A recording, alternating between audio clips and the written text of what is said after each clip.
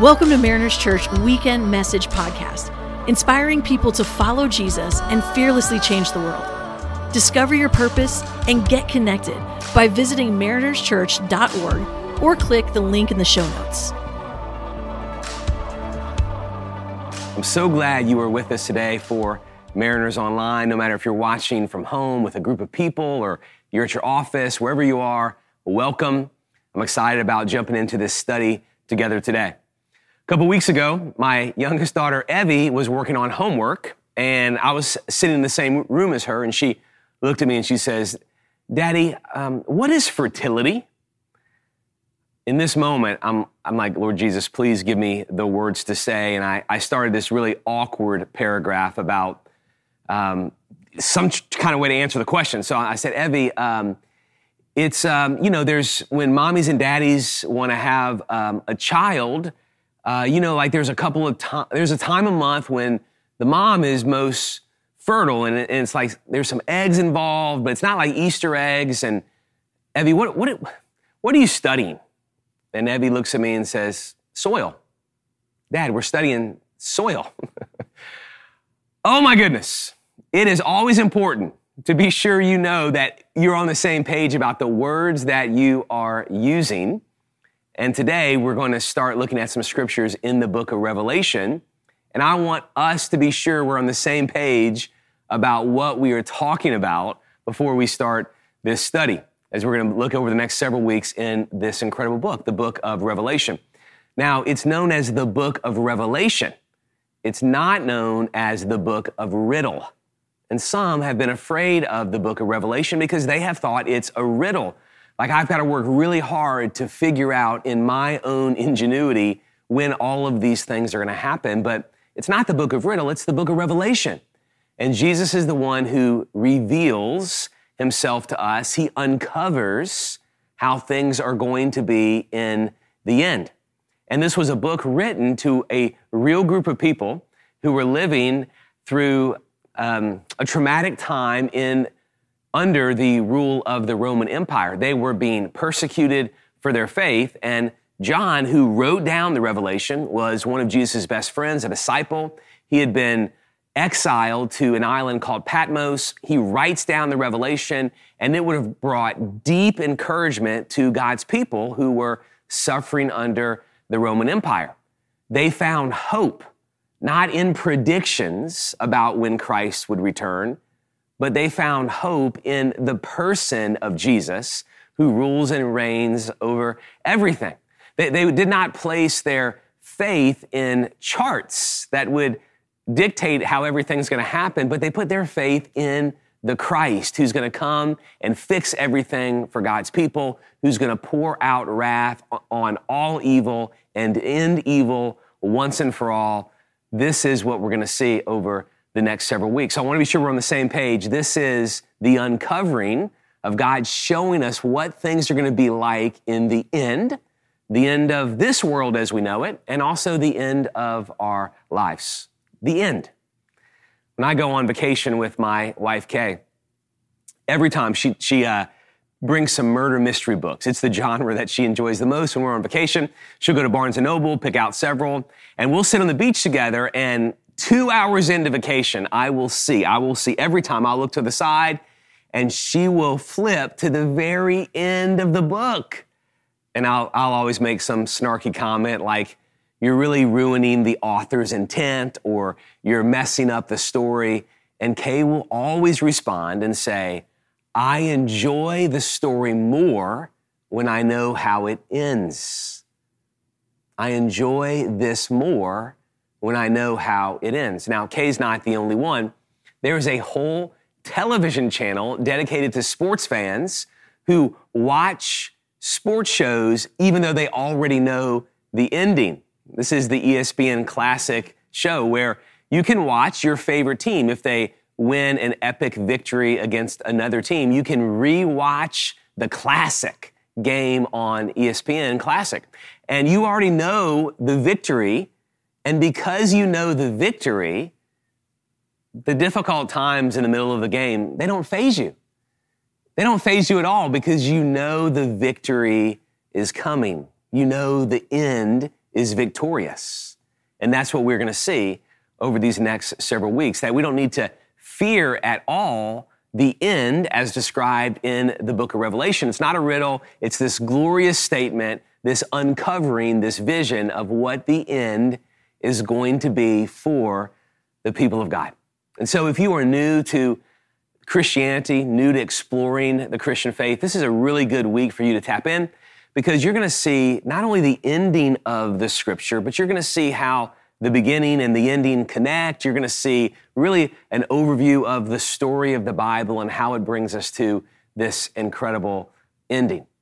So the book of Genesis is the first book in the Bible. The book of Revelation is the last book in the Bible. And when you look at the Bible, you see that there's a lot of similarities between the first two chapters in the Bible and the last two chapters in the Bible. So this is the first two chapters in the Bible right here.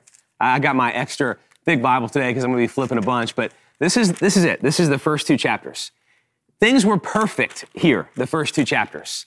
The third chapter in the Bible, we, humanity, messed everything up. And so this is how much of the Bible is living with all of our mistakes, our foolishness, our sinfulness. And then you get to the last two chapters in the Bible, and you're going to see a lot of similarities between the first two chapters and the last two chapters. You're going to see today that the ending of the Bible is really an even more glorious beginning, but gosh, the beginning, these two chapters, it was really glorious. So let's see how all of this connects together so you'll get a real good understanding of the ending. And the more you understand the ending, the more you can live through the messy middle.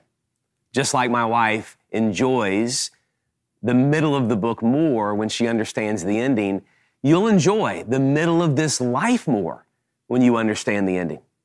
Just as sports fans can watch ESPN Classics and endure through painful plays in a game because they already know the ending, you will be more likely to endure through trial and difficulty when you know the ending. You can handle the pain of the messy middle when you understand the glory of the ending. So, first two chapters, Genesis chapter 1 and 2 of the Bible. Last two chapters of the Bible, Revelation 21 and 22. So let's look at this together. Genesis chapter 2, verse 8 through 10. Scripture says this, the Lord God planted a garden in Eden in the east, and there he placed the man he had formed. The Lord God caused to grow out of the ground every tree pleasing in appearance and good for food, including the tree of life in the middle of the garden, as well as the tree of knowledge of good and evil. A river went out from Eden to water the garden. Now, let's go look at Revelation 22. This is the last chapter in the entire Bible. You're going to see some similarities here, and I know you're excited because there's a board behind me, and I'm going to draw this up for us. Then this is God showing the revelation to John, who is writing it down. Then he showed me the river of the water of life, clear as crystal, flowing from the throne of God and of the Lamb down the middle of the city's main street. The tree of life was on each side of the river, bearing 12 kinds of fruit, producing its fruit every month. The leaves of the tree are for healing the nations, and there will no longer be any curse. The throne of God and of the Lamb will be in the city, and his servants will worship him. They will see his face, and his name will be on their foreheads. Night will be no more. People will not need the light of a lamp or the light of the sun, because the Lord God will give them light, and they will reign forever and ever. This is the good word of the Lord. Genesis chapter 1 and 2, the scripture opens up in paradise. Revelation 21 and 22, the scripture concludes in paradise. Paradise regained. In the middle, paradise is lost. At the end, it's regained. In those passages we read, you can see some common language, and this is really fascinating. You see the tree of life in Genesis 1 and 2, and the tree of life, Adam and Eve, who are in this garden, are enjoying the tree of life. It's nourishing them. And then you get to Revelation 21 and 22, and you see the tree of life again. This time, the tree of life is not nourishing Adam and Eve, it's nourishing all of the nations. In Genesis 1 and 2, you see a river, and the river goes out from Eden and waters the entire garden. In Revelation 21, 22, you see a river, but the river doesn't only water a garden, it waters everything. In Genesis 1 and 2, you see Adam and Eve. They are reigning in the garden. They are stewarding this garden. God has given them in charge of the garden. Now in Revelation 21, 22, we see that God's people are reigning not over a garden, but over all of creation. In Genesis 1 and 2, you see that Adam and Eve are with God. They're with God. In fact, theologians say that the garden is actually the very first temple because Adam and Eve, they walk with God in the cool of the day and they enjoy being with him in the very first temple. So they're essentially priests who enjoy God's presence. They walk with God. And then you see at the very end of the Bible that we are also with God. The scripture we read in Revelation 22, we have his name on our foreheads, which is Old Testament language found in the book of Exodus about priests who are in the presence of God. So all of us now have his names on our foreheads. We see the face of God. We are with God. And so here we are as his priest. Paradise is regained, the last two chapters of the Bible, the first two chapters of the Bible, this incredible beginning. But what happens in between, you will see, and you will see how everything that happens in between brings us to the incredible ending of the Bible and the ending of your life and the ending of what is coming for God's people. So what happens in between? Well, as I showed you, things go badly. The third chapter in the Bible, we disobey God, and when we disobey God, the curse enters the world. You see this in Genesis chapter 3, verse 17 and 19. After Adam and Eve disobeyed God in the garden, God tells Adam and Eve that the ground is cursed. Look at Genesis 3, 17 through 19. The ground is cursed because of you. You will eat from it by painful means of labor all the days of your life. It will produce thorns and thistles for you, and you will eat the plants of the field. You will eat bread by the sweat of your brow until you return to the ground, since you were taken from it, for you were dust, and you will return to dust. The world now is cursed. Sin has entered the world. Sin has entered, and we have death, and we have despair, we have division, we live lives that are filled with angst, and we long still for things to go back to how they were before sin entered the world. And notice what God then does after sin entered the world, after the ground was cursed and this world was cursed. God actually expels Adam and Eve from this glorious paradise. Look at verse 23 and 24 of the scripture here. So the Lord God sent Adam away from the Garden of Eden to work the ground for which he was taken from. He drove the man out and stationed the cherubim, that's angels, and the flaming, whirling sword east of the Garden of Eden to guard the way to the tree of life. So the curse enters the world, and the tree of life is now inaccessible to us. We are gone from being able to live forever, which is actually God being really merciful to us, because we weren't meant to live forever in a world that is cursed, in bodies that are broken. Eternal life was meant to be lived in eternal glory with Jesus, not in a world that is filled with pain. Just last week, I was playing basketball with some guys on Sunday night, and there was a guy sitting on the side who videotaped a move that I made, which in my head, this move was awesome. Like I did a spin move and shot, and then he sent this video, and I watched it, and I was like, was that in slow motion? I looked so slow. My vertical leap was like this much. I mean, it was so bad. And my body, the older I get, it's falling apart. I mean, I'm not meant to live eternal life in this body that is broken, in a world that is filled with pain. If my body at this age is already starting to fall apart, what would it be like if I lived forever in this body, in this world.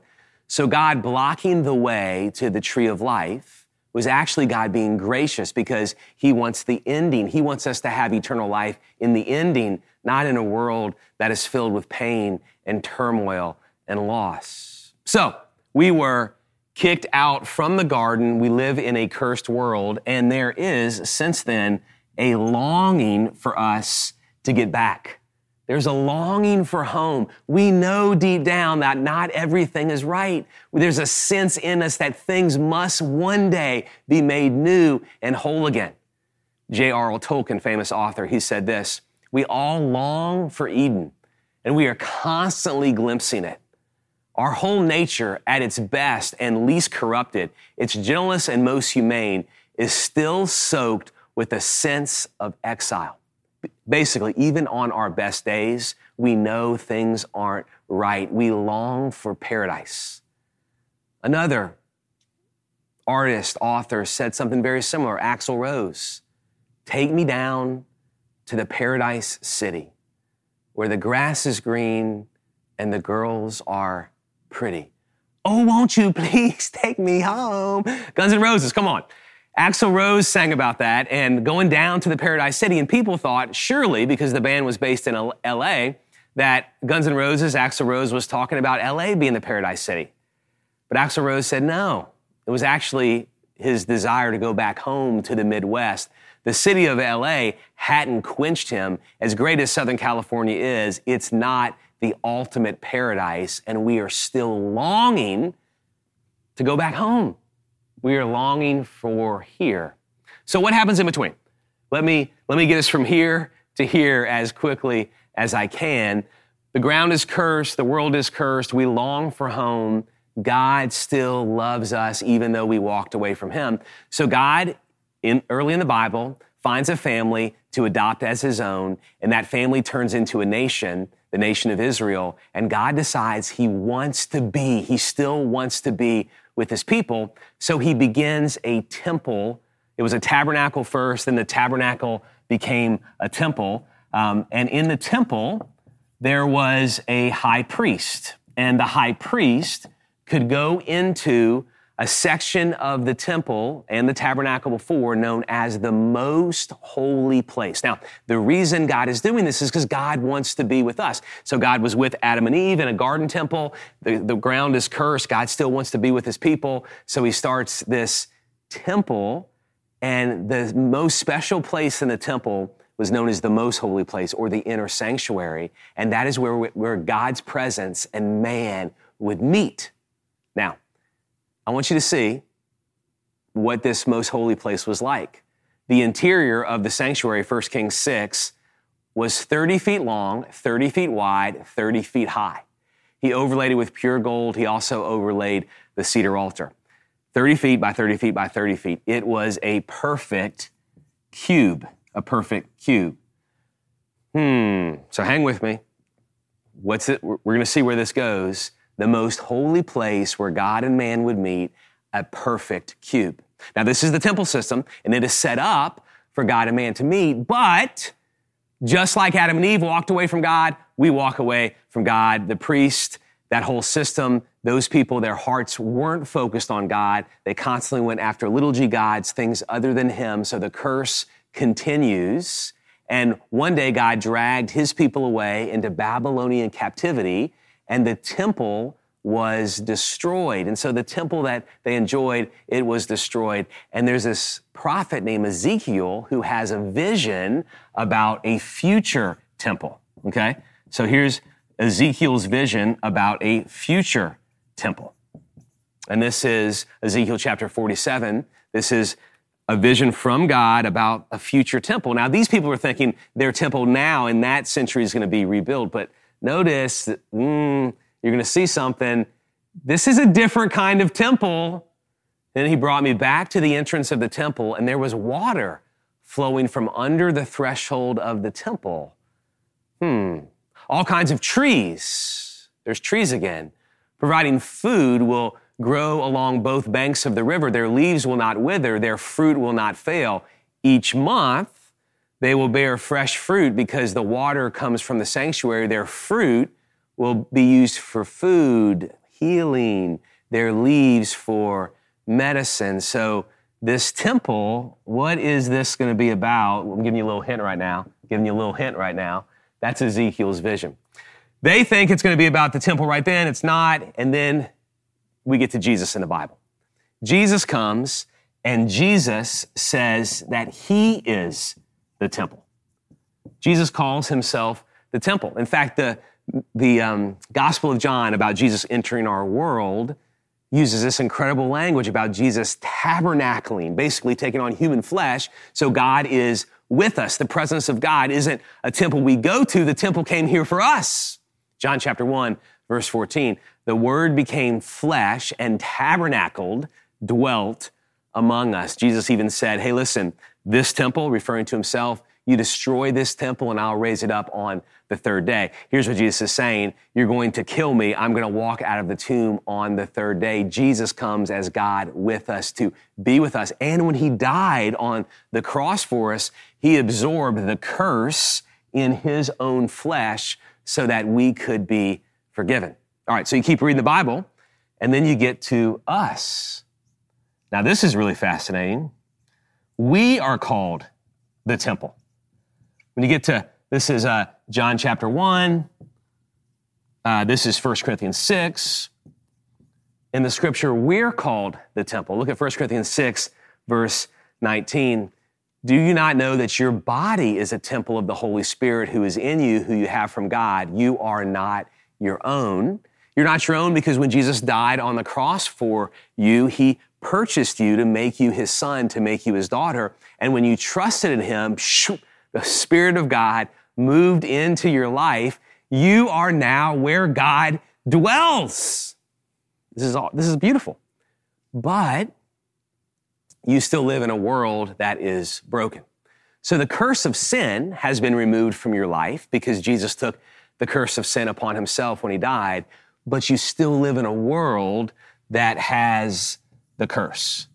You still live in a world that has the curse. You still live in a world where you are longing for home. And then we get to the incredible end of the Bible. We get to the story of the Bible concluding the book of Revelation. Jesus came the first time to remove the curse of sin from our lives so we can be forgiven. He's going to come a second time. We're going to look more at this next week. And when he returns the second time, he not only removes the curse of sin from our lives, but he removes the curse of sin from this entire world, and paradise, which has been lost, is regained.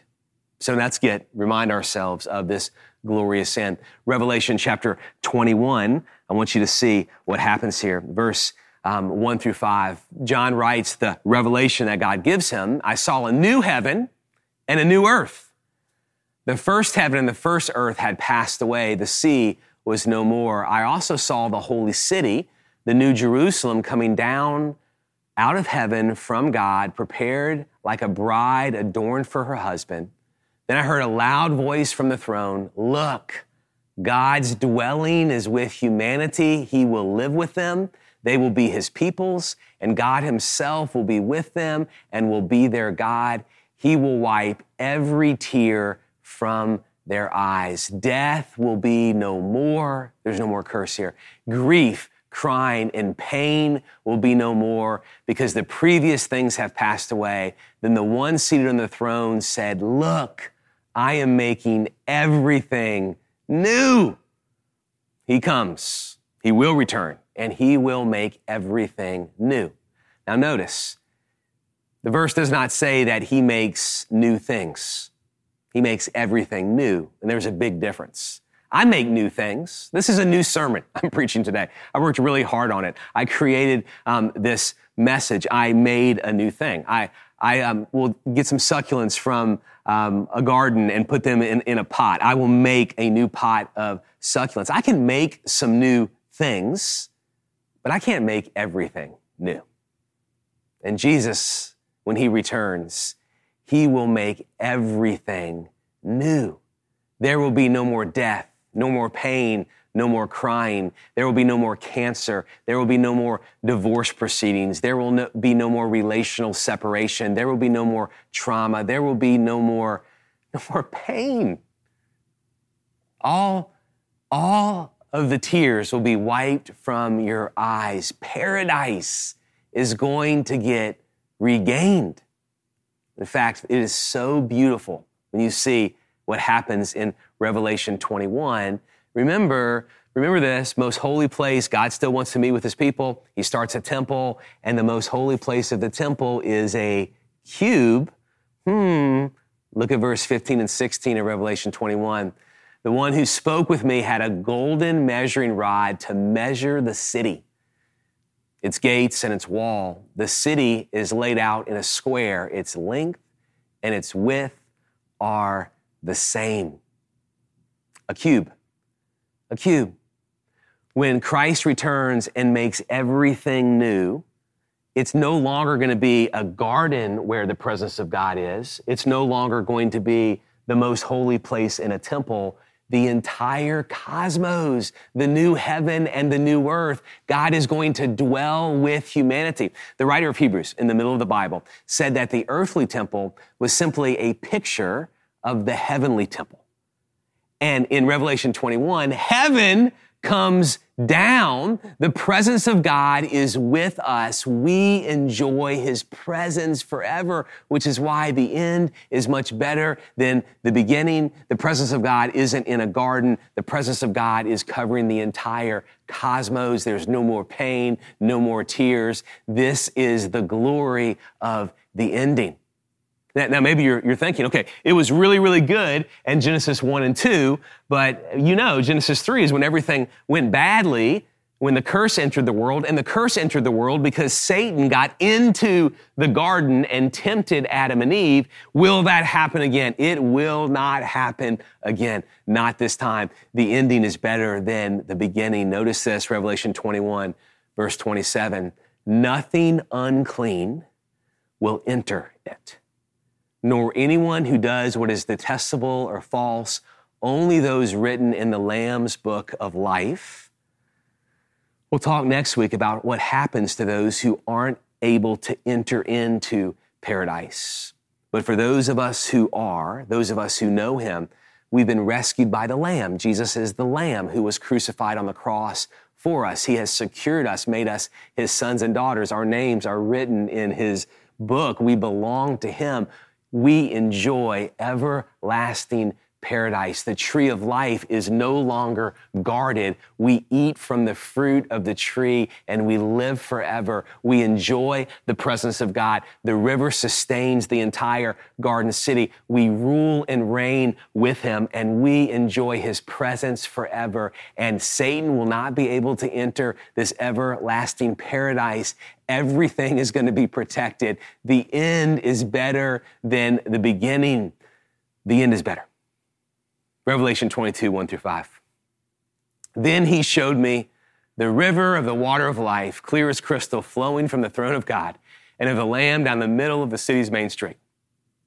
The tree of life was on each side of the river, bearing 12 kinds of fruit, producing its fruit every month. The leaves of the tree are for healing the nations. Healing.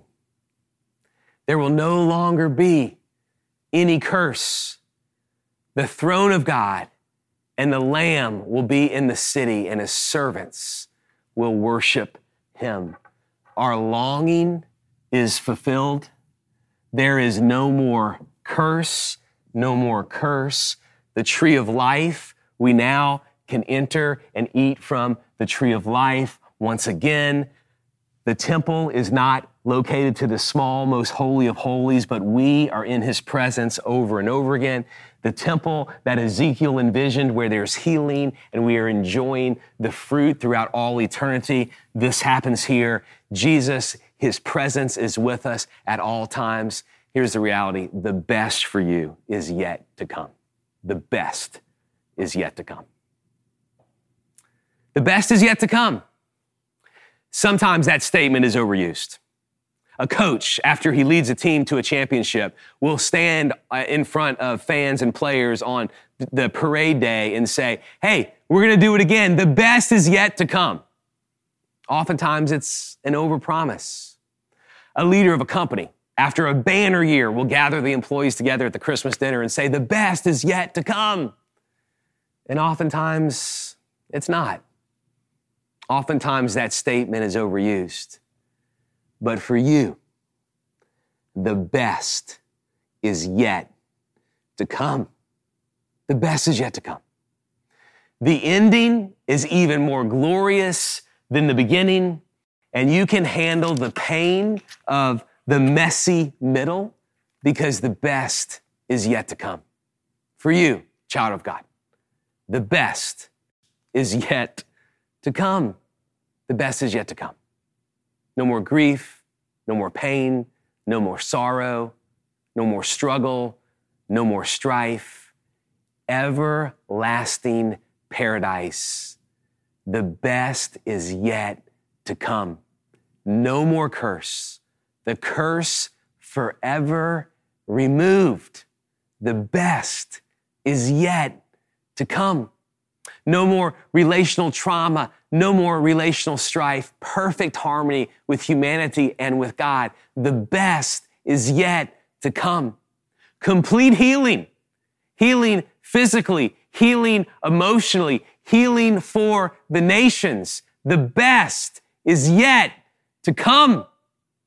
What we now know, a dim reflection, we will see in full. The best is yet to come.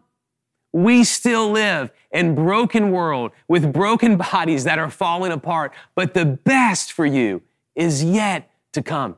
You have in you this angst that there has to be something more. You had a banner year as a sales guy, and yet it's not satisfying you. The best is yet to come. You lived with angst because Christmas wasn't what you hoped it would be. You were disappointed the day after. The best is yet to come. Every longing you have will be forever fulfilled. The best for you is yet to come. Jesus comes and he makes all things new. He doesn't just make new things. He will make everything new for the people of God, and we will enjoy his presence forever. Paradise will be regained. The best is yet to come. All right, extend your hands, please, and let me pray a prayer of blessing over you as we go. Jesus, I pray you'd bless your sons and daughters this week, that you would remind them that you are gentle and approachable and that you love them. Cause your face to shine on them. I pray they will experience your mercy and your joy this new week. In the name of the Father, the Son, and the Holy Spirit. Amen. Go in peace. Have a great week.